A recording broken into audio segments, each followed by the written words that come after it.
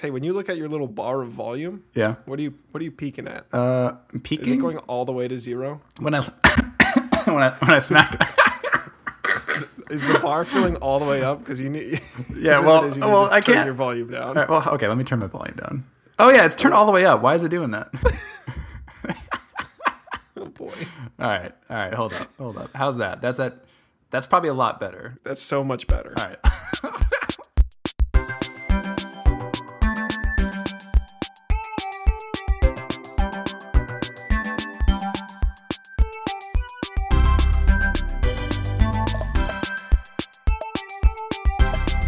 Welcome everybody to the Reference Frames podcast, a physics podcast where we, myself and Will, try to take your favorite popular culture scenes and use them to teach you our favorite physics concepts.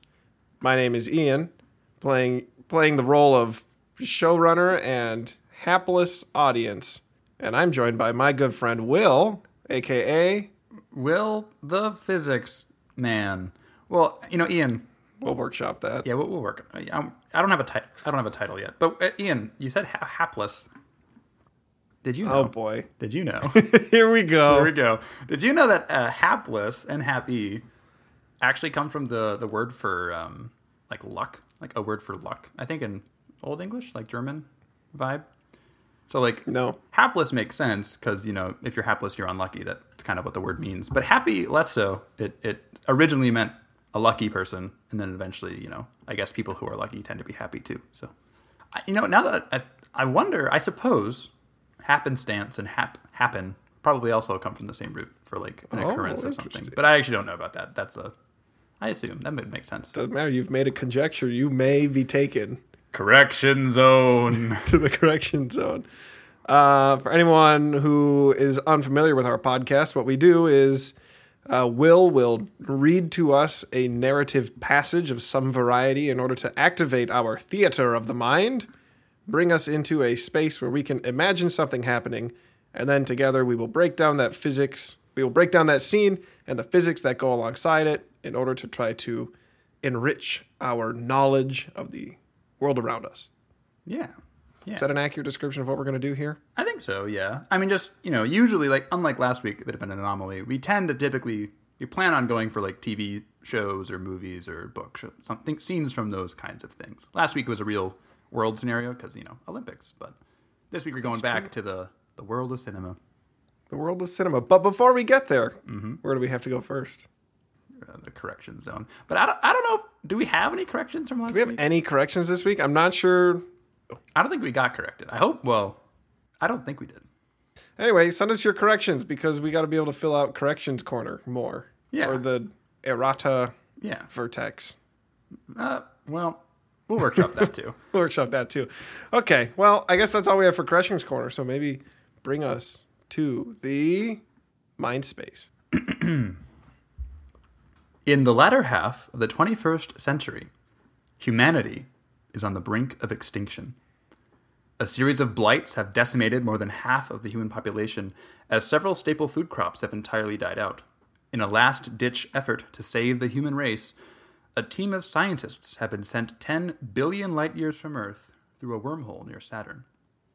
Bearing frozen embryos to reseed humanity on one of 3 potentially habitable worlds, they approach the first planet, one that is dangerously close to the event horizon of a supermassive black hole 100 million times the mass of the Sun. One of the crew maintains distance from the black hole in their main spacecraft, while the others go down to the planet to investigate, initially only planning for a brief stay to collect some data. The expedition is forced to remain on the planet for a number of hours, however, due to colossal tidal waves impeding their spacecraft's launch capabilities. By the time the expedition is able to flee the planet and return to their main craft, they find the crew member they left behind has aged 23 years in just the span of their expedition.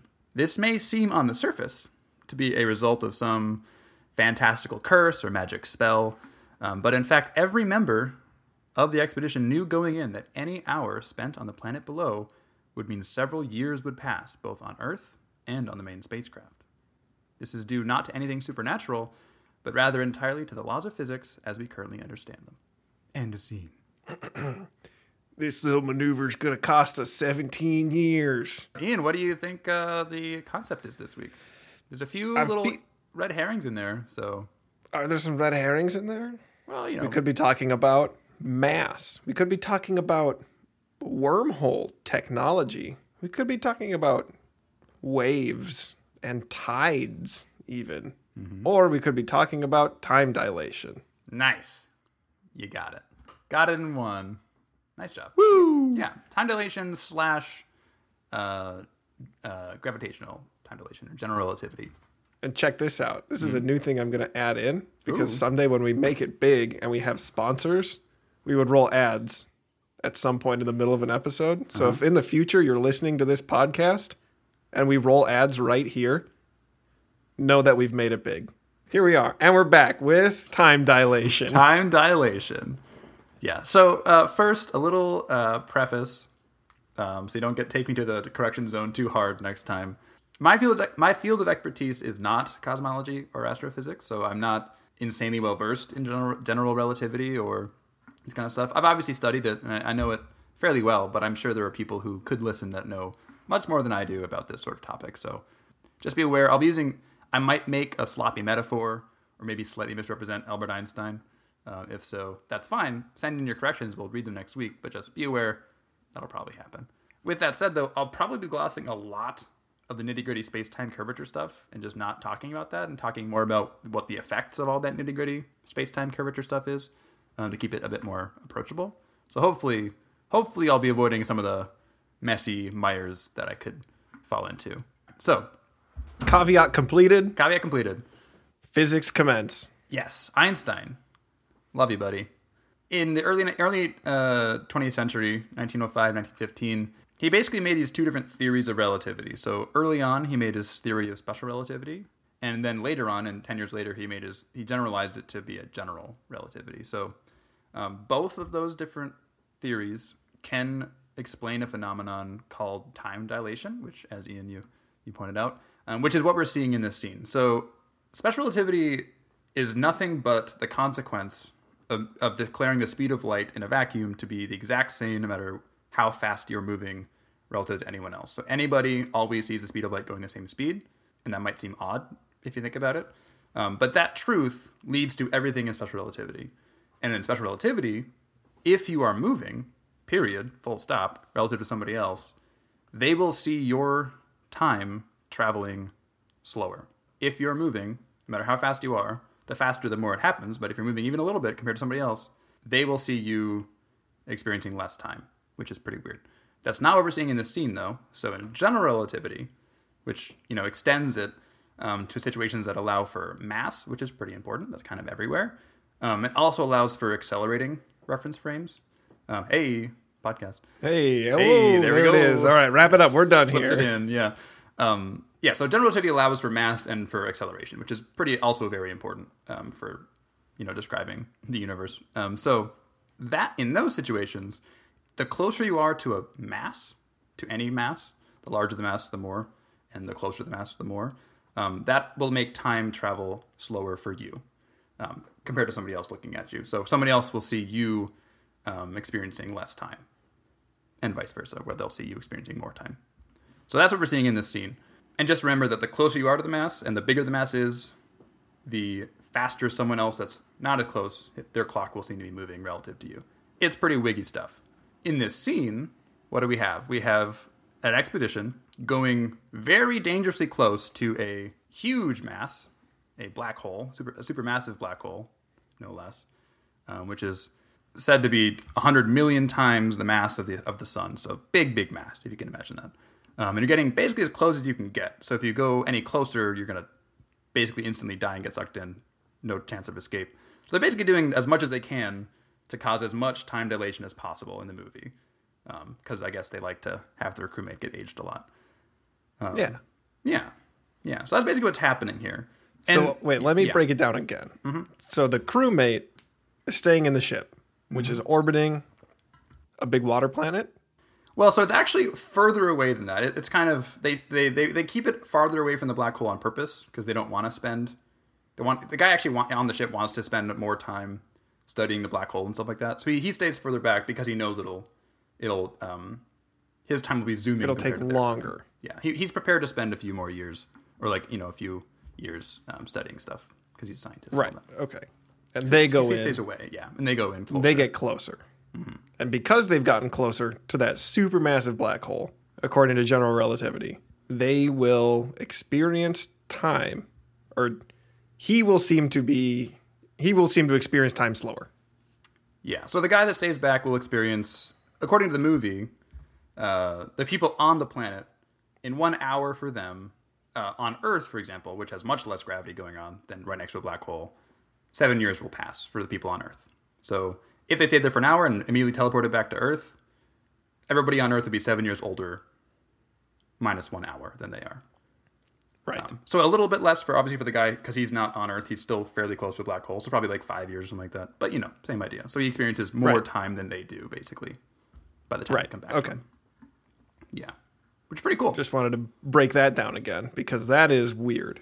Oh, yeah. Oh, it's very weird. And again, I'm trying to avoid all the space-time curvature, they go a further distance, therefore they experience less time. Like, I don't want to, the whole...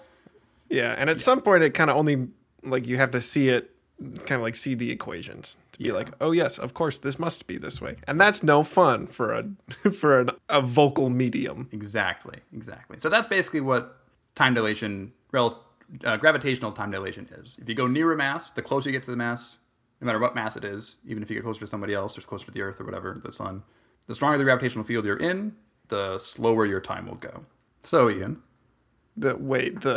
Say that one more time. Right. So if they were looking with like a telescope back at the guy on the big ship, he would be zipping around his room. Because in the span of a minute there, he's going through like months and months and months. Right. So as the minute passes, they'll see him zipping back and forth, eating cereal, whatever he did on the spaceship, I don't know. And if they looked at him... Or if he looked at them... Or if he looked at them, they would be going so slow. Yeah, ridiculously slow. Yeah. There's actually some interesting things there with... if that's even possible. So like there's a book. So for this movie, they really wanted to make the science legit as they could. So they got an actual astrophysicist, Kip Thorne, to basically be the science advisor for the movie. And Christopher Nolan, the director, was like, "Hey man, I want an hour to be 7 years." And Kip Thorne is like, "I don't think that's possible. That feels like a huge amount of like time dilation." And he's like, "Make it happen, man. Don't do me dirty." And Kip Thorne's like, "All right, well, give me some time." Did some math, and he's like, "Okay, it's technically possible you can do this." So there's a few interesting things going on here. So black holes are effectively what happens. How you get a black hole is if you have a big, heavy star. At the end of its life cycle, it'll collapse. And if it's too light, it'll just explode outwards. But if it's heavy enough, it'll compress inwards and become a black hole. Or technically, they'll become a singularity, which is just when all the mass gets compressed into a very small point. And then they'll start sucking more stuff in and getting heavier and heavier and heavier. And these black holes have what's called a event horizon, which we talked about in the clip, right? So the event horizon is just the distance away from the mass, the singularity, at which even light can't escape, which is the most slippery devil you can imagine. So if light can't escape, literally nothing else can escape. And these black holes, these singularities, also can spin. They can have a rotational aspect to them. And the faster a black hole spins, this is what Kip Thorne had to do some finagling to get it to work. The faster the black hole spins, the smaller that event horizon becomes, due to some pretty hairy math. And in fact, if you spin there's a maximum speed. If you spin any faster than that, things start exploding mathematically, so it doesn't actually work. So there's like a speed limit for how fast these things can rotate. But as you approach that limit of how fast it can spin, the event horizon actually goes to half of what it was if it wasn't spinning at all. So it can get quite a lot smaller. The mass hasn't changed, but the limit at which the light can escape does. So that means he can put the planet closer to it if it's spinning really fast, because he doesn't want to be inside the event horizon. He needs to be outside. So if he just makes it spin really, really fast, he can put the planet right outside. Right. Like even closer, because the event horizon moves inwards. You can move it even closer to the center of the singularity, which makes time dilation even crazier. So like through a bunch of things like that, he basically was able to make it like, okay, technically it is possible to have a planet with just insane gravity going on where you get this huge 1 hour, 7 years scenario going on. So, Ian. Jeez. Yeah. Are you about to ask me if I experience time dilation on a daily basis? Yeah. Where do we see time dilation in the world today? I have 2 examples. If you don't have any, that's fine. I got the ability to think about it beforehand. So. Oh boy. All right. So the first one's a special relativity one, and it's less like actual like technology, and it's more like a fun thing you probably heard about. So have you ever heard of the twins paradox? Probably, but I couldn't. Will the Twins ever win the World Series? Probably not. No. Let me tell you. That's not it. Love you, TC. No. So is that where you have a twin on Earth, you put a twin in a spaceship, and launch the spaceship to do the Ender's Game thing, spoiler alert. Whoa. And then the twin comes back. Yeah. So exactly that. So if you have two identical twins, one's an astronaut, one isn't. The astronaut gets on a spaceship, flies off pretty close with the speed of light. That's kind of important. Flies very, very fast, right? Because the faster you go, remember, the slower your time goes. So it flies super fast to like Alpha Centauri or something, turns around and immediately flies all the way back, super fast. When they return home, they'll see that their twin who remained home has aged more than they have. If they travel further and faster, then they'll have aged perhaps way more than they have. So like one of them could even be dead of old age while the other one's still like 25 or something like that. And so you may have heard of that. It's kind of like the twins. Like, they're identical twins. How are they different? It's because we launched them into space, dummy. Dummy? Yeah. I got one. Okay. But do you want to wrap up the twins paradox, or were you done with it? No, I think it's fine. We can move on. I believe it was the U.S. Navy put an alarm clock in in one of their very fast planes. And it was an atomic clock, but yes. It was an atomic clock? It was an atomic clock. Alarm clock with the little bells on it. But yeah, you're right. They did. Keep going. Is this one yours? Is this your second one? No. This is not my second one.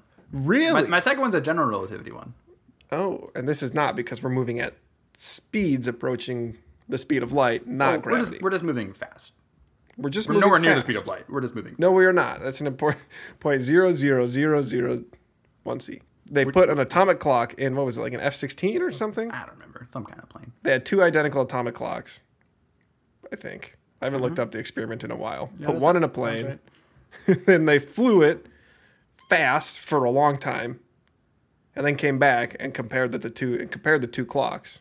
And the atomic clock from the plane, because it moved faster, it had not gone as far as the second one. In time, yes. Haha. So while the first one, I don't think it was as severe as this. The first one may have gone an hour. The second one went, like 58 minutes?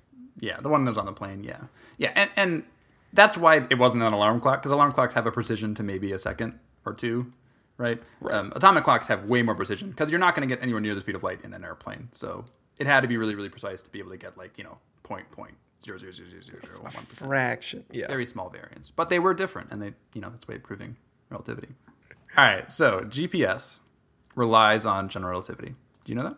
No. Yeah. So GPS, as you're probably aware, it's like a network, I think as of 2020, 29 different satellites all orbiting the Earth. Pretty fast. So both relativities actually show up here, but the general relativity is the more important one. So just briefly, the way they determine positions, right, because that's the point, the global positioning system, right, is they send out signals that have timestamps associated with them, and your receiver receives these signals, and it gets them from it needs to be at least 4 different satellites so they can triangulate appropriately. But it receives all these signals with like the timestamps and also the identifier of which satellite and where the satellite is. And then from finding out how long ago each of those signals was sent, it finds out the distance to each of those satellites, right? And then it can triangulate where you are. That's basically how GPS works.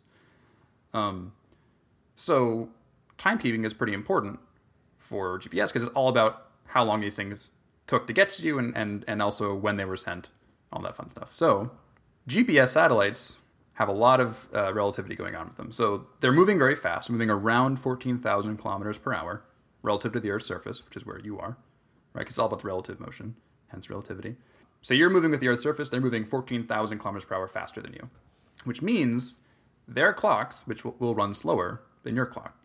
And if you do the math, it ends up being around 7 microseconds less per day than I'll have, which isn't a huge difference, as you can probably guess.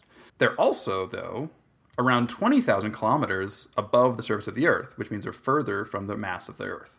So they're further away from the Earth, so their clocks run faster due to general relativity. So it sort of counteracts special relativity a bit. Oh. And it's quite a bit bigger of a difference. So it will count roughly 45 microseconds more. So 7 microseconds less, 45 microseconds more. Those might not sound like big differences, but in the end, that means they're off. They will lose about 38 microseconds each day and get, more and more off of our clocks down here. So if we didn't know about general relativity, we wouldn't know to correct for this, and we drift slowly away. But it's not even slowly, because 38 microseconds may not sound like a lot, but if you do the math again, and we'll have links for all this stuff we'll talk about the links at the end, but if you do the math a little bit, a 38 microsecond error in time, so even after 1 day of drifting, it'll be off by, there'll be an 11 kilometer error in your position. Whoa. Pretty significant. That's quite a bit. You're not going to find your geocache. No, not at all. So, and that's just after 1 day. So after 3 days, 3 times that. It's up by, 33 kilometers. So like, if we didn't know GR, if we didn't know general relativity, we weren't able to correct for that, GPS just would not function at all. In fact, let's say we set it up right. We didn't know general relativity, but we set it up right. It would be wrong and useless, entirely useless within 2 minutes. Oh no! Into space. What? So it's a good thing we know relativity. Thanks, Albert. Yeah, thanks, Einstein. Good guy. Wow. Yeah. So that's my second one. That's a fun one. That was a fun one. I liked that one. Because we actually everyone uses GPS all the time. It's critical for daily life. Like, Google Maps. Mm-hmm. So that's what I got for a daily use case of relativity. Do we need to wrap everything up in a nice bow? Oh, yeah, probably. So you have this scene, right? They were not all surprised. They knew what was going to happen when they went to that planet. They knew they were going to spend more time there, or that he was going to spend way more time on the ship than they were. They just hoped it would only be a few minutes, or maybe an hour max. And the guy could, cryo freeze or something like that on the ship, and it wouldn't be a huge problem. They got waylaid for hours. So by the time they finally got off, and you get this really emotional scene where Cooper, played by Matthew McConaughey, is seeing this video, this feed of videos that have been saved up over the last 23 years that have been sent to him from his kids basically growing up, missing their entire childhoods, missing their early adulthoods, missing their marriages, But they knew because they knew relativity, right? They were astronauts, they were scientists, astrophysicists. But, you can't account for all giant tidal waves, turns out. Don't let me leave, Murph. Don't let me leave, Murph. But yeah, so relativity, it's critical if you're ever going on a journey to 100, was it 10 billion? How many billion light years away? A lot, I guess, yeah. Yeah, 10 billion light years. Let's talk about some audience questions. Yeah. Audience question comes from our good friend, at Cheese Puff himself. At Cheese Puff. At Cheese Puff. I love cheese puffs. What's the center of buoyancy? How is it different from the center of mass? So this is a follow-up to episode 2. Nice. The Secrets of the Fosbury Flop, a.k.a. Center of Mass. If you haven't listened to it, go give it a listen before you listen to the answer here. Otherwise, maybe you'll be confused. So, Will, please. Yeah. What's the center of buoyancy? So we briefly talked about last week about, applications of center of mass, right? And I brought up ships and ballast and center of buoyancy and being important to be above the center of mass. Make sure I got that right. So the center of buoyancy, what is that? So the reason boats can float in the first place is they're being held up. They're being pushed up by a force. And in this case, it's the buoyant force. And the way you find a buoyant force is if you put a ship in the water, it displaces some of the water, right? It rides down into the water. Some of the water is pushed out of the way. And the way you calculate is actually pretty straightforward. Whatever the weight of that water you displace, so let's say you displace, 20 gallons of water with your little canoe. However much weight 20 gallons of water is, which I don't know what that weight is, but whatever that weight is, that is the force that's pushing you up. And so that can allow some things to float, like boats. Where that force is applied is at the center of buoyancy. And the center of buoyancy then if you just imagine looking like at the inside of that canoe, and you took all the water that should be there if the canoe wasn't there, the center of mass of all that water is the center of buoyancy. So it's the same basic idea as center of mass. It's just like a hypothetical, if the water had been there, where would its center of mass be? Hope that answers your question, Cheese Puff. Thanks, Cheese Puff, for the question. For anyone else who has questions, you can tweet at us at Podcast Frames. Please, you should tweet us. We have a Your Facebook. questions, your corrections, your comments, your funny jokes, your fan art of me and Will Yeah. on If you a have any sailboat. questions about, tides or more relativity stuff or wormholes or black holes or whatever, shoot them our way. We'll do our best. Are we going to the plug zone? We're going to Plug Zone. Toot toot! All aboard the train to the plug zone. Hi, everybody. It's me, Ian, the plug zone man. Let's talk about how much you like our podcast and how you want to be involved to help. If you like this podcast, share it with your friends and your families and everyone in between. You can find us on all the major providers: Spotify, Apple. I even went for it and I got us on Google. Whoa. It was actually really easy. Whoa! Well done. That's why I keep you around.